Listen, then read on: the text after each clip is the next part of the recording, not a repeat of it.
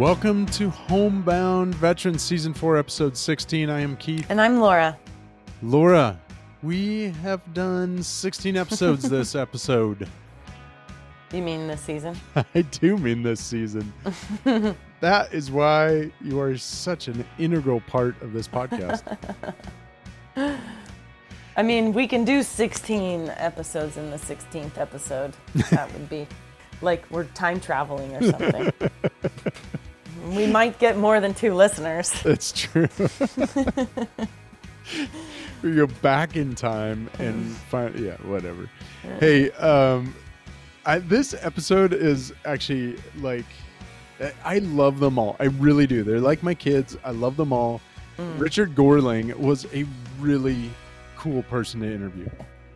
Yeah, Richard Goerling from Mindful Badge was amazing.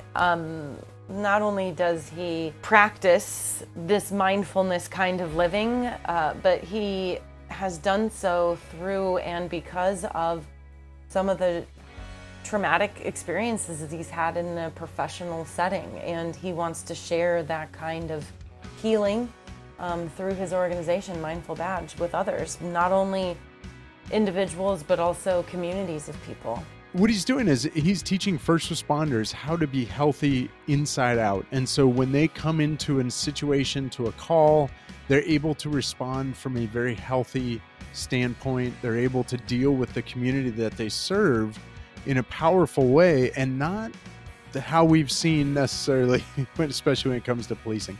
Mindful Badge is very, what they're doing is very impactful.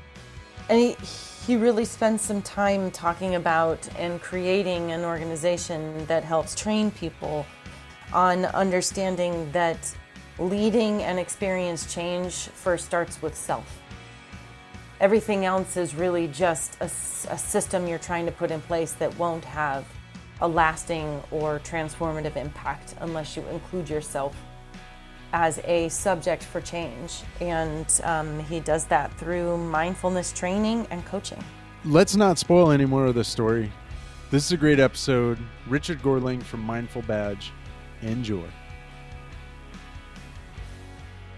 So, Richard, you know, the story of Mindful Badges is definitely what we want to focus on, and we're happy that we get to talk to you about this. It's certainly a timely opportunity for us to discuss what Mindful Badge is, what you're doing with Mindful Badge.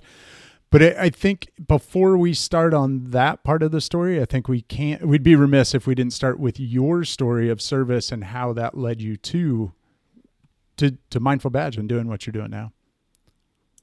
Yeah, so my story of military service and police service, I think, goes back to family roots. My father is a Army combat veteran, my brother, Air Force combat veteran, and I chose to go into this weird service called the Coast Guard.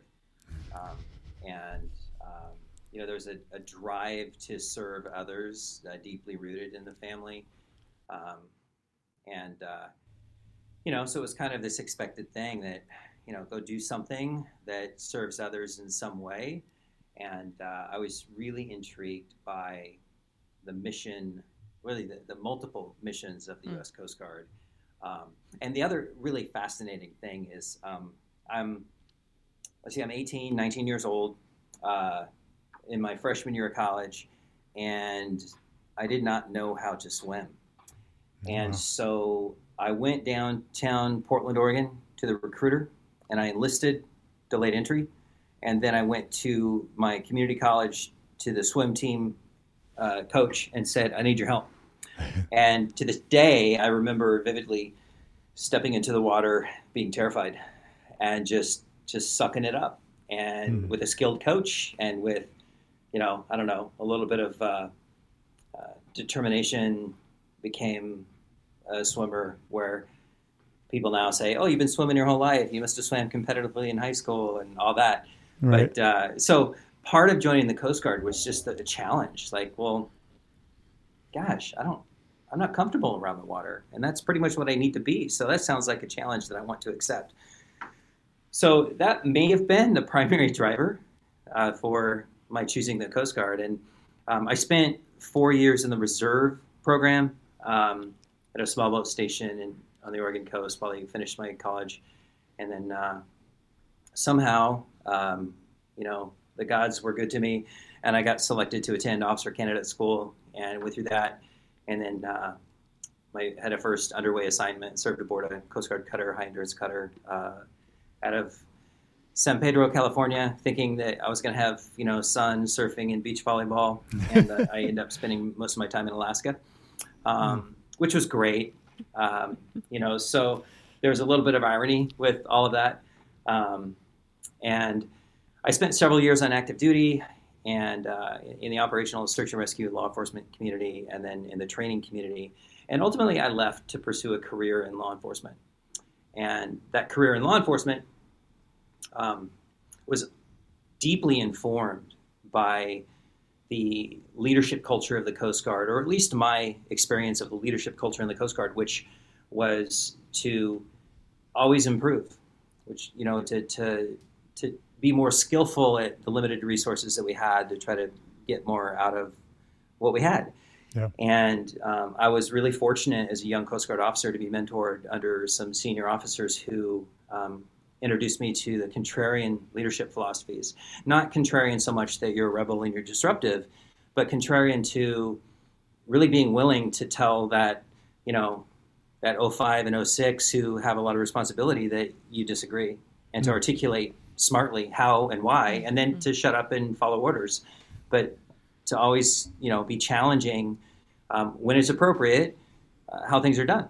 And so I brought that into police service, and there was a whole lot to challenge as a police officer, and later as a police sergeant, and later as a police lieutenant. How long did you serve as a police officer, lieutenant? I spent 24 years in civilian policing. So I spent time as a police officer. I spent time as a detective, as a sergeant of patrol, a sergeant of detectives, and then a lieutenant of patrol, lieutenant of detectives. And I spent 2 years, my first 2 years out of the Coast Guard were working for a federal law enforcement agency as a criminal investigator. And as much as it was a great job, it was really boring. So I was kind of young and dumb, and I pursued the excitement over driving fast and, getting in fights and all those sorts of things that attract young people to police work. Yeah. So how did this idea of Mindful Badge arise within you, and how did it come to be? Yeah, so, I left active duty Coast Guard. I stayed in the reserve, and I think that, let's just blame the Coast Guard for mindfulness and policing. I had a parallel career in the Coast Guard, which I think was a lifeline for me in the sense that it kept me skillful at seeing the world for, I guess, in a broader horizon, as opposed to policing has a way of really narrowing your horizons. Yeah. And that's not a good or bad or right or wrong thing. In many cases, it's a survival thing. But I lived this kind of parallel life of, Coast Guard service and leadership roles and in operational stuff like search and rescue and intelligence and law enforcement. And I was constantly exposed to new ways of thinking about how things were getting done, particularly after 9/11. And in fact, I spent a couple of years on active duty after 9/11 as one of many participants helping to stand up the U.S. Department of Homeland Security. And so I think that I wasn't drinking all of the Kool-Aid. And again, it's probably unfair to say it like that, but I think we can relate to it. I diluted it and still did the work, but also I started to view a lot of things about policing that didn't resonate with my commitment when I raised my hand to uphold and defend the Constitution of the United States of America and everything that goes with that. I started being attuned to, to the systemic racism and to the oppression of marginalized people, to how we talked about, victims of domestic violence, or how we talked about people suffering from addiction and homelessness and poverty. and how we didn't talk about race, and then sometimes how we did. Those things were really interesting to me. I realized that I came from a very strong social justice point of view, which for me that's the Constitution, that's the commitment I made, and not to vilify, not to make villains around what is, but to honor and respect much of where we came from, but also to look at, can we not get better at this? Right. Right. And not just to get rooted in defensiveness of this is who we are and we're the thin blue line. I think that's really sad that all we can do is drape ourselves in the hijacked American flag with the thin blue line through it and say that you just don't understand us. Those days are over, and we need to evolve forward. And the other piece to that is the deep human suffering behind the badge. I started seeing with my own eyes and experiencing with my own body and mind trauma injury and how occupational stress and trauma shows up, and how it's not, the institution of policing, and the same goes with firefighting and corrections and so many other public safety institutions. We do not have an evidence-based leadership approach to occupational stress and trauma. And much of what we're doing is grasping at straws that it's uninformed, uneducated, poorly led, grasping at straws to try to support the men and women in uniform. And I rejected that too. And I made friends and relationships with scientists and said, what do you know? What can I learn from you? And so I went to a deep science-informed approach to how do we support, how do we lead ourselves and each other in this climate of occupational stress and trauma, which is very broad. And ultimately, I explored different mind-body interventions because those things work. And this thing called mindfulness meditation kept coming up. And I kept resisting it, like, oh man, I'm not going to the hippie rainbow, unicorns, hugs, bullshit. Like, okay, finally, I'm like, all right, I'm gonna go do this. And I did not have what I call like this. There was no religious experience, right? There's no great story behind this, other than trial and error. I took a number of mindfulness training courses and thought, okay, there's something here, but I didn't have any kind of transformational experience, and there's no rebirth story here. Right. It's just, okay, all right, let's keep exploring this. And I did, and ultimately partnered with some really bright people, some mindfulness teachers, and we built a model that we researched and found that training 8 weeks of what we then call loosely now mindfulness-based resilience training can in fact transform the lives of police officers. It makes them less angry. It makes them less reactive. It makes them more compassionate for themselves and for others. It reduces their cortisol levels. It improves their sleep management, improves their ability to be uncomfortable, said differently, makes them better at being in pain. That's pretty badass, right? And it also improves cognitive agility. And this is kind of where I'm exploring now, is the ability to sharpen our sword, to improve our performance in just maybe a percentage point when it comes to taking in data and making sense of data and making informed decisions. That's tactical stuff, right? That's the tactical piece of performance with our tradecraft, whether we're policing or firefighting or, a medic or whatever it is we're doing. For whether we're a parent, right? All kinds of things. This is a health, a humanity, and a performance-based approach. Yeah. And that's what we're doing with mindfulness. It's funny because, we're a podcast that focuses on the transition stories of veterans out of the military and into civilian life. And so some might listen to this podcast and say, well, I don't understand the correlation between mindfulness and policing and transition stories of veterans.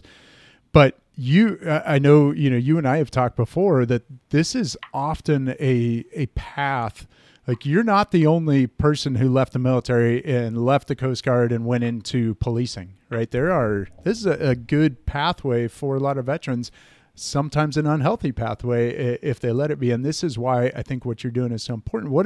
What's some of the data that you've seen that might support this, or from your experience, that supports the veteran transition in a healthy way into public safety?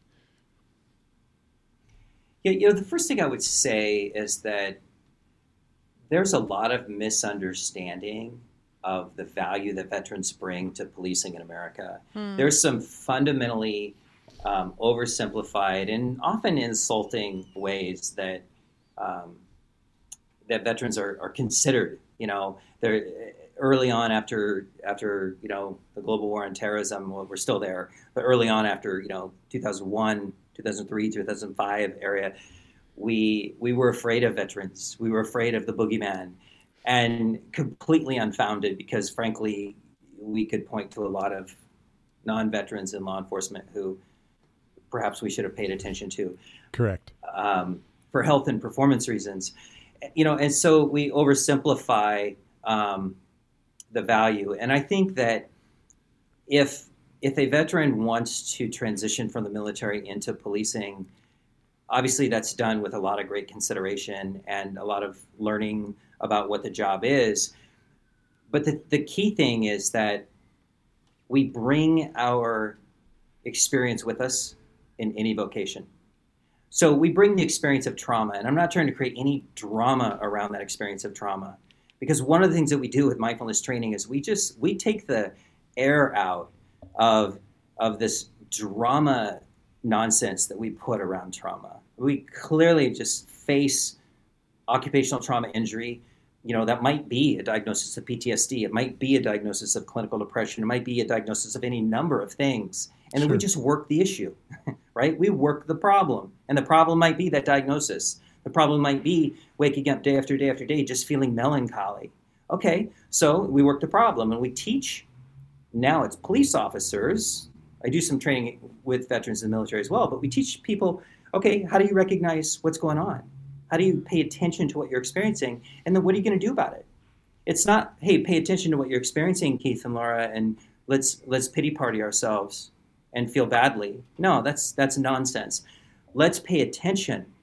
Let's understand it's normal. Even if it's an injury, it's still normal. There's nothing we're experiencing that some other human probably right at this very moment is experiencing, right? So sure. On some level, we're not special. Let's just deal with this. And we deal with it by integrated healthcare. We deal with it by psychotherapy. We deal with it by social connection, which is critically important to hold our tribes closely.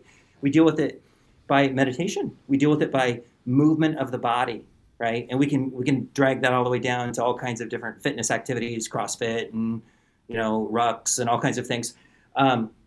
We deal with it by positive cognitive practices like gratitude practice and intention setting and some other things. And so we have these actionable interventions that don't mean anything other than we're smart and we're working our issues, right? There's nothing wrong with us. There's nothing broken. We don't need fixing. We just move into these interventions skillfully. Right. And over time, we move towards recovery and healing. And we're setting conditions for something we don't talk about much at all because we're too focused on the drama of trauma. We're setting conditions for post-traumatic growth, which is we can't guarantee that's going to happen, but we're certainly capable of emerging with greater strength than when we started. And we're still going to have injuries, maybe actual or maybe otherwise, right? We're still going to hold those scars, but those scars make us stronger. I have a question. How are you convincing people that don't recognize that these things would be helpful for their healing? How do you convince them that it is? What's interesting is I just talked to them. I mean, I had part of my presentation when I give to police and fire service leaders is what I call the landscape of suffering. The data speaks for itself. Let's just talk about public safety. The data tells us that there is an epidemic of trauma injury / human suffering within the ranks of public safety in America. And it is not getting better. It manifests in the extreme as suicide. It manifests as, retirements, medical retirements. It manifests in also really subtle but real ways of poor performance, right? This notion of presenteeism is fascinating to me. We all know what absenteeism is, but presenteeism, in policing we call it like the blue flu. You show up to work and you just do the minimum amount of work necessary just not to get fired, right? And you don't do that because you show up because you've woken up that day and set your intention to be a sloth. You do that because you just don't have it anymore. You don't have the energy, the motivation, the inspiration for so many reasons. Yeah. And of course, then along with that, what generally accompanies that is some really negative self-feelings, right? This judgment, and then we start circling in these negative patterns of how we see ourselves. And then we start maladapting with even more behaviors that do not serve us well. Mm-hmm. And notice I'm not saying good or bad, because that's nonsense. This isn't about good or bad or right or wrong. The question is, does this serve me well? Mm-hmm. Like, does this habit of drinking, a 6-pack a night of beer serve me well? Mm-hmm. Right? Does this habit of smoking a pack of cigarettes a day, does it serve me well?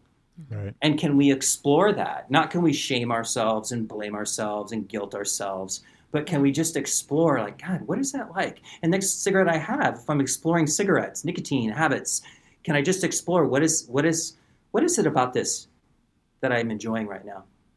What is it that I need in this moment of inhaling this smoke, right? Just an example. There's many ways to approach that, but with mindfulness, we just simply wake up to, what am I experiencing right now? Mm-hmm. What do I need? What are the thoughts in my head that I'm telling about me right now? And part of what we're doing is we're transforming the inner critic, which we all have, kind of we default to. We're retraining the inner narrative, the story we tell about ourselves to ourselves, reframing that to a more positive, a more compassionate inner narrative, which I like to refer to as the inner coach. Yeah. How did you repattern what you were telling yourself in transitioning out of the military and into civilian sector? Yeah, it's really interesting. I think just listening, right? Really honest, badass paying attention to the things that we often ignore. And when I'm taking that run or that walk with the dog or that swim or whatever, I was doing, just really shutting off the music, pulling out the headphones and just paying attention to, how does my body feel? Okay, that's interesting. What am I thinking about? And what is the narrative that I'm spinning? And it all starts with paying attention. And it's really uncomfortable. I mean, the reality is that when you take high-performing people who are used to being in crisis and you ask them to sit still and just notice their thoughts, they go a little kind of agitated. Yeah. Right? We get pissed off. I mean, I remember how angry I was the first time I did a half-day meditation training. Whoa. Where we couldn't talk. Whoa. Like, you want to get up and punch the instructor in the face, right? It's like, but now how I reframe that, because the meditation teacher didn't know how to speak to people like me, is, hey, y'all, you're going to get good at being uncomfortable. You're already good at being uncomfortable. So come on, prove to yourself that you really are a badass. Come sit on this funky ass meditation cushion and just sit here for 15 minutes. Yeah. And I'm going to teach you how to pay attention to what you're experiencing, and you will not like it. I love it. When's the last? Oh. Yeah. I love that you're putting a label on that as badass. It is. Because it's different than what most people think, but I agree. Well, I will tell you that, there's something in the research world that we call trait mindfulness, which means that some people are just wired to be attentive. They're wired to pay attention. They're wired to work with the narrative. They're wired to downregulate. And most of those people end up in some kind of unique ultra elite, high performing world. And so for those folks, they're all like, yeah, what's the big deal? But for the rest of us who live kind of, as we jokingly say, in the mere mortal world, we're still high performers. We're still exceptional people. Yet we struggle with these ideas that, somehow we don't have to do the hard work to maintain or to grow. And the next arena for health and human performance enhancement is this thing right here. Yeah. So good. Yeah.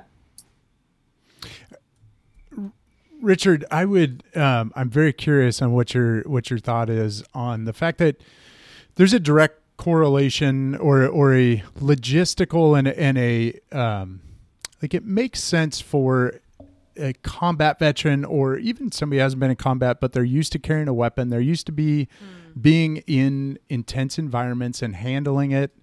And it's a correlation for, okay, I can go into, let's just say policing. We'll stick with policing, for example. And that makes sense, right? That's something that it's an environment I'm familiar with. I'm used to carrying a weapon. I'm used to being in a situation where I need to take charge and control the situation. But I think there's a paradigm shift that it's slight. It could be slight. It could be large. It's so different policing our communities versus policing the streets of Baghdad or a combat environment. And how do you, through Mindful Badge, how are you able to reach those E4s, those E5s who are leaving Afghanistan and walking into police departments and saying, okay, this is a perfect job for me? I think the common denominator is a warrior humanitarian ethos. That's the common denominator. Everything else is different. Now, I will say this, that there are some Army Special Forces teams who've gone in to certain urban areas in Afghanistan and Iraq and literally have kind of rewritten approaches to policing in America in violent parts of the community. Wow. And I think in some ways, those SF professionals are more skilled than most cops. Okay, wow. So I do want to say it gets really muddy very quickly, but generally speaking, the approach our Marines and soldiers take in warfare, particularly in this one that we're in now, has no comparison to policing in America, except for the ethos, except for I am here in service to the greater good, right? And, the weapon systems are generally different. The rules of engagement are different. Also the way that we do risk assessments, operational tactical risk assessments, is different. Sometimes, not always. I mean, there are some really interesting things we have learned in this global war on terrorism that, like, we have learned from in policing. We've learned from some of these door-to-door military operations that have happened in Iraq and Afghanistan, because, it's that classic, the social intelligence and the humanitarianism of the warrior who moves through those communities in war and is able to deliver medical care and medicine and joy to children, and then seconds later, deliver violence to protect the mission, right? To protect the people, to serve the greater good. So again, it gets kind of muddy. But I would say this is that if the veteran is looking to policing in order to stay with what's comfortable, it's likely a critical mistake. It's not a motivation, or it's not a logical, well-educated pathway. If the veteran is looking for how else can I serve others, and do I perform well under stress? Can I lead myself well? Can I work as a team but also independently? Can I handle complex situations? That there is no simple answer to. And do I enjoy that sort of thing, right? Then yes, rock on. Then policing is a fantastic career opportunity for the veteran. And I think that there are many veterans who, frankly, they represent like the new generation law enforcement officer. They're smart, they're well experienced, they're educated both formally and informally, and we need those folks in policing in America. But we also need veterans who are courageous enough to say, I see what is, and I'm not sure this is the best thing, right? Because what we try to do, and I've seen this so many times, we take in really bright, often combat veterans, we bring them into policing, and they, at 25 years old, they have more wisdom than the 35-year-old police lieutenant. They just do. And then we try to shape them into what we want them to be, rather than to allow them to inform and lead up the chain of command, lead laterally, and help create the new generation of policing. Some agencies have grown through those growing pains, but I'm not convinced most have. But again, this comes back to veterans have a lot to offer. And veterans from every service, there's all kinds of specialties that veterans that they do in the work of the U.S. military. And there's a place for that intelligence and capability and talent. And what I've seen often is that a lot of these vets come in here and they realize really quickly that y'all need to change some things. And it's hard for them to respect. It's hard for them to respect the organization because they might have been an E4 in the Army, E5 in the Army, and even though it's a huge machine, the U.S. Army, they had a role, and things made sense. And of course, there's lots that didn't make sense, right? Of course. Sure. But then they come into policing and they're treated like I think they're often disrespected as the FNG, which there's a place for some of that, but we miss the wisdom. And there's all kinds of ego reasons for that, because the policing is one of the just deepest reservoirs of dysregulated ego that you'll ever find in any institution. Well, it's an interesting balance between, often the veteran leaves the military environment and they want to assimilate into their new environment, right? And become like their new tribe. But in that assimilation, like you're saying, they lose some of the skill sets that they've learned in their experience in the military that need to translate over into that new space. And it's about, like you're saying, because I became a fireman as I was a lieutenant commander in the reserves, and I was the FNG. And if I came in there like I was a lieutenant commander, I was going to get put in my place very quickly, and it wouldn't have been a fun experience. So there is a balance that needs to be maintained. Would you agree? Yeah. So there's a place to have rites of passage. I absolutely believe that. I mean, I think those rites of passage where you have to serve your time as the FNG and, whatever that looks like, there's some, mild hazing that goes along with that, whatever, I just got in trouble by a lot of people by saying that. Yeah, that's important because there's entryways into the tribe. And then at some point, like there needs to be somebody that looks at and, okay, we're going to treat Keith this way right now. We're going to sort of muscle him up and get him dialed in, but let's not forget what he brings to the table. Like, as soon as all this stuff's over, we need to make sure that we're taking advantage of the expertise that he brings. Sure. So when we're doing aviation operations, let's get him dialed into that. When we're doing, when we're using his areas of expertise, let's make sure that we develop him in context to what we're doing here. And and let's face it, you come in with any kind of operational expertise as the FNG, as the new guy, there's a potential that you're threatening others.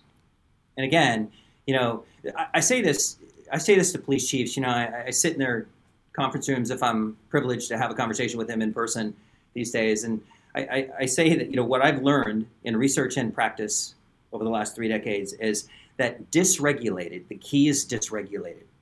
Ego, anger, and fear are the three primary, most destructive forces in our operational organizations. And that doesn't mean that ego, like we need ego. We need to have it.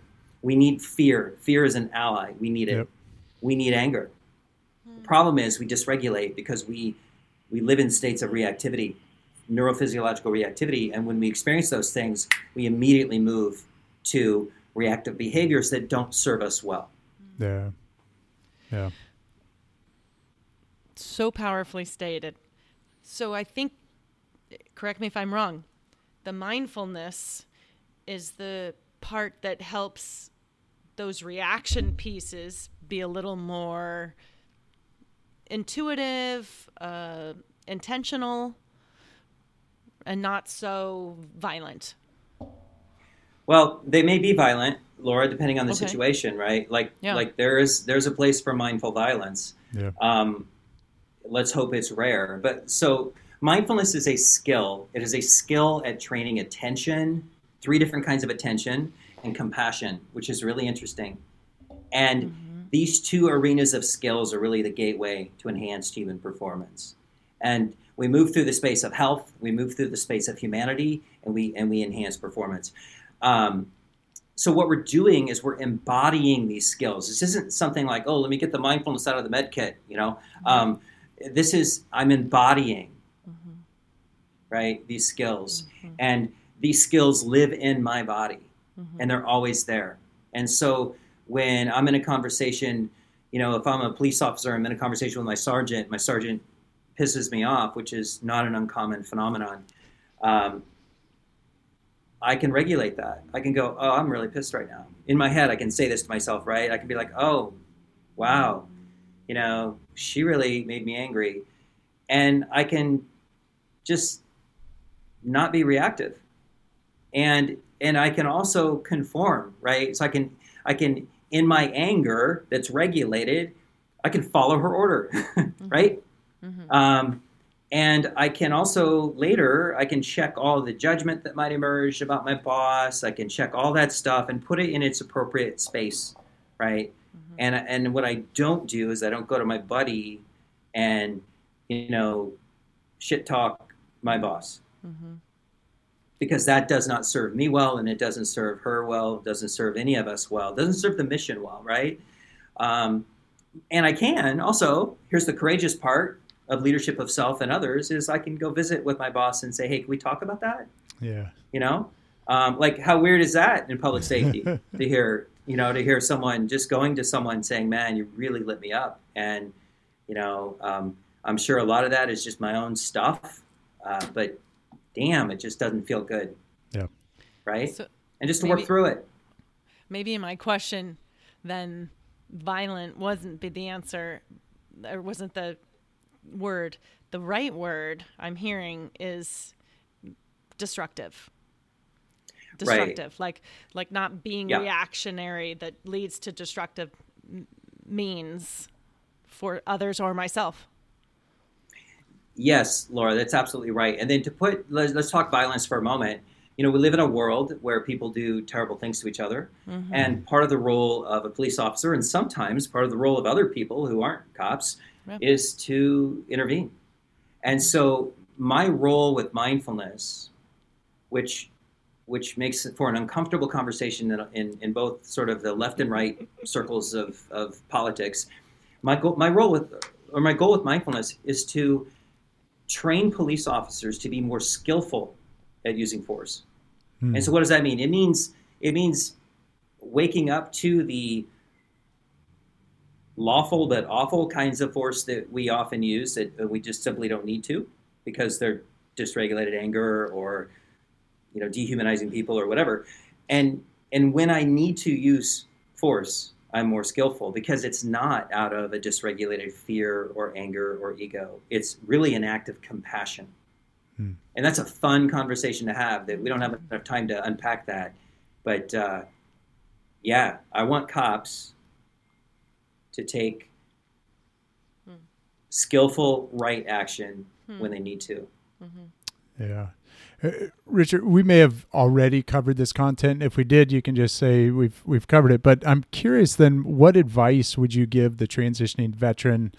It could be all ranks, right? It doesn't have to be, I alluded to an E4 or E5 transition in policing, but I mean, obviously everybody, all ranks can and do that. So what advice would you give that transitioning service member who wants to get into policing before they actually get into that environment, what would you tell them? Very simply, do your own work.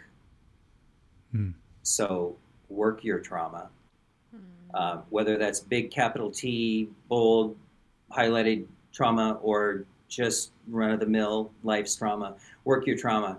And that means, having a medical visit with your doc, right? That means, it means finding a mental health clinician just to have some conversation about, you want to go into this profession as strong and stable as possible. And if you've got ghosts in your closet that are called trauma injury, go to the closet, open the door, tell them to fuck off, and get in there and work the issue. I love that. That's true. How do you start that? What would you be step one recommendation? Train in mindfulness, make an appointment with your doctor, make an appointment with your mental health clinician. Those things are really simple, right? There are, you can go to Insight Timer, which is a free app. John McCaskill is on there. John McCaskill runs, he's part of an organization called Veterans Path, and John's a retired Navy SEAL, and he's doing mindfulness for veterans and military, and John's fantastic. The epitome of the warrior training mindfulness. Yeah. You can find me on Insight Timer. You can go to my website, Mindful Badge. There's some guided meditations there. Any community you're in the United States and abroad even, you're going to find mindfulness teachers. Just go explore and be willing to get uncomfortable and see what this mindfulness thing is all about. Maybe dive into some yoga and add it to your routine. If you regularly go to the MMA gym, mix in some meditation, talk to your teacher, your martial arts teacher, because they all do this stuff. They just probably don't talk about it. Say, hey, can we do a meditation practice? Your teachers are everywhere. Be a student. Richard, is it possible? I don't know about your situation. I know when I was applying for the fire department and people that come through and do mock oral interviews with us, everyone has this idealistic view of how they're going to do the job, and they're going to come in and be the hero and save people, and they're doing it for the betterment of the communities that they serve.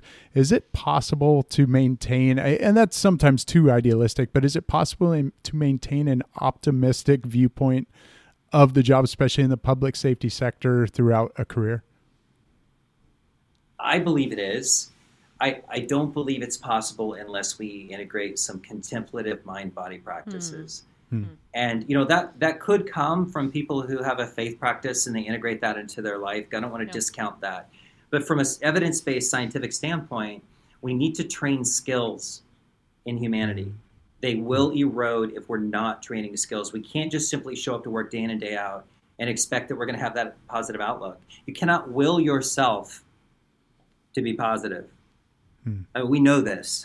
People who are in depression would love to will themselves out of depression, but it doesn't work like that, right? There's so much physiologically going on. So train the skills and train the humanity. So train compassion, train attention, train humanity, and notice how we're othering people. And this is one of the first things we go to in maladaptive social behavior in public safety, is we start othering people. Oh, there's another junkie. There's another homeless person. There's another idiot who locked their baby in the car. There's another fill in the blank dumbass human being, and I'm insulted that I have to go serve them. I mean, that's our attitude, and we don't wake up going, I'm going to be an asshole today. We wake up going, okay, this is a tough job, and how do I talk myself into making sense of it? And the truth is, part of what we're teaching in mindfulness is, there's no sense to be made. There's no sense to be made for, why that terrible thing just happened to an innocent child. Why that child lost. There's no sense to be made. So stop trying to make sense of it and learn how to be a witness to human suffering and to be skillful in some kind of intervention that's part of your tradecraft. And then learn how to process that in your body, your mind, your heart, and move forward, seeking strength. That is such a powerful explanation of the process, because as a first responder, you are going to be exposed to suffering and to tragedy. And then I think the key component to that is obviously you have to be skilled at your craft to handle the emergency, but it's the post-traumatic, post-incident process that often gets ignored. We compartmentalize and we move on to the next call, and you can compartmentalize for a period of time until it doesn't work. Yeah, those containers break open, and they break open at the most inconvenient times. Oh my goodness! And yeah, and they make us sick. When we stuff trauma in, I love the term compartmentalize. It's the greatest lie we tell ourselves. But when we do what we think is compartmentalizing, we're contributing to the inflammation of our body. We're contributing to all kinds of disease. The epigenetics start making cancers that I might not have had till I'm 70. I start getting when I'm 40. And all this is just, there's so much science here that should just make us go, oh my God, we need a radical change in how we look at things. And I would say even further that policing and firefighting, the institutions, we have it wrong. The way that we train around trauma, the way we have conversations around trauma does not serve us well. Yet we're so egotistically and organizationally attached to it, we seem to struggle to let it go. Wow. We need to shift towards a growth mindset. So, for example, what we often train new cops, new firefighters is that we'll say, trauma happens to you, armor up, be a badass. And if you aren't badass enough, we have some people over here to help you and fix you. That's basically our message. And you wonder why we drink. Like, well, right. If that's the message, then the message that's grounded in science and wisdom and badass warrior ethos is different. And it is this: I have chosen this profession. I know damn well I'm stepping into human suffering. I will be impacted by trauma.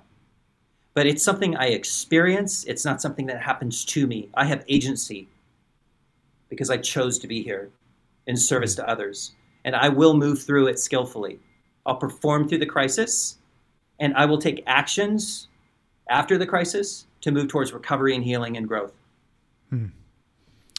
Richard, I think, honestly, I have just one more question because that was very powerful. What advice, and you already gave step one is go talk to a counselor or a medical professional.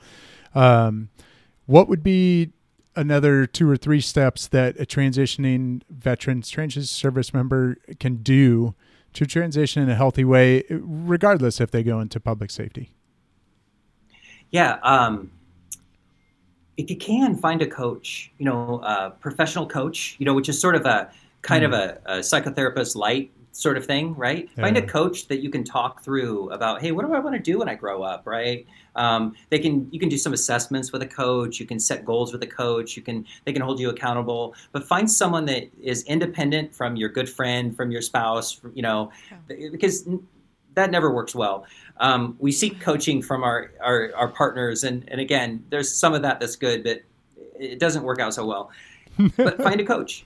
And I know there's coaches for transitioning service members, and that looks like different kinds of programs the military has. But if you get out in the open market, spend a few $100 for 2 or 3 sessions with a coach, and that may really help solidify what you want to do.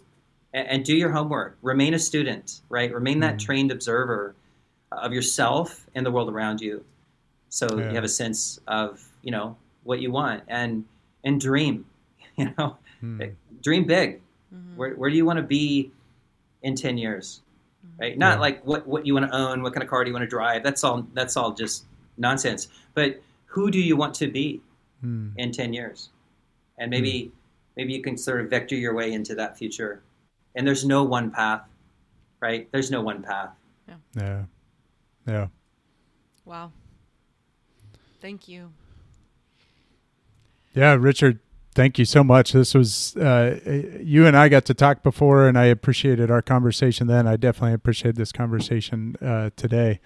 Is there anything else before we close? Or, Laura, did you have another question? I was just going to say that I think that you are serving a really important purpose for our vet communities, our service members, firefighters and police, but more importantly, the global community who these individuals are serving. And I am humbled and grateful for your passion and your knowledge that you're bringing forward. Thank you. Yeah, thank you. Thank you, Laura. No, that's great. No, it's great. It's great to connect. It's great to have a voice that, I can maybe say some helpful things and we can get that in front of people. It's funny. There's so much that veterans transitioning out of the service are exposed to that I think they're overwhelmed. Mm-hmm. And a lot of the knowledge they get is sort of that Dr. Seuss sort of oversimplistic, and it's just not helpful, and I think we need to be honest with them and say, this shit's really hard. And, do the hard work because it'll pay off. Yeah. Yeah. It's awesome. Yeah. Well, thank you, Richard. Really appreciate your time. Thank you for what you're doing. You're welcome. Yeah. Thanks to you both. Thanks to Richard for spending time with us and with you, sharing his story about service as a police officer in the Coast Guard and now with Mindful Badge. Okay, I want to finish with this one quote called "In Search of the Warrior Spirit" by Richard Heckler. Instead of panicking or returning to business as usual, commit to grounded compassion, pragmatic wisdom, and skillful action. Let awareness be your weapon. Be there for those who have suffered more than we have. Step beyond yourself and be of use to someone. Be courage in uncertainty and love in chaos. Wow. Well, keep up the great work, Richard. We hope you enjoyed this episode, Season 4, Episode 16. We've got more to come. As always, thanks to Parallel Stereo for the music that you get to listen to right now. Find them on Spotify, Parallel Stereo. Go to our website, homeboundveteran.com, for more information on what we're doing. And that's pretty much it, because I'm not on social media anymore. So, there you go. We do have a social media page, but we do. No one's mining it. No one is. Maybe I should, because someone may have hacked into it. Okay, that's it. I'm checking it out. If you've hacked it, you're going down. I do keep up with our LinkedIn page and Facebook, so you can follow those. Hey, that's it for now. Until next time, I am Keith. I'm Laura. Be well. And own your journey.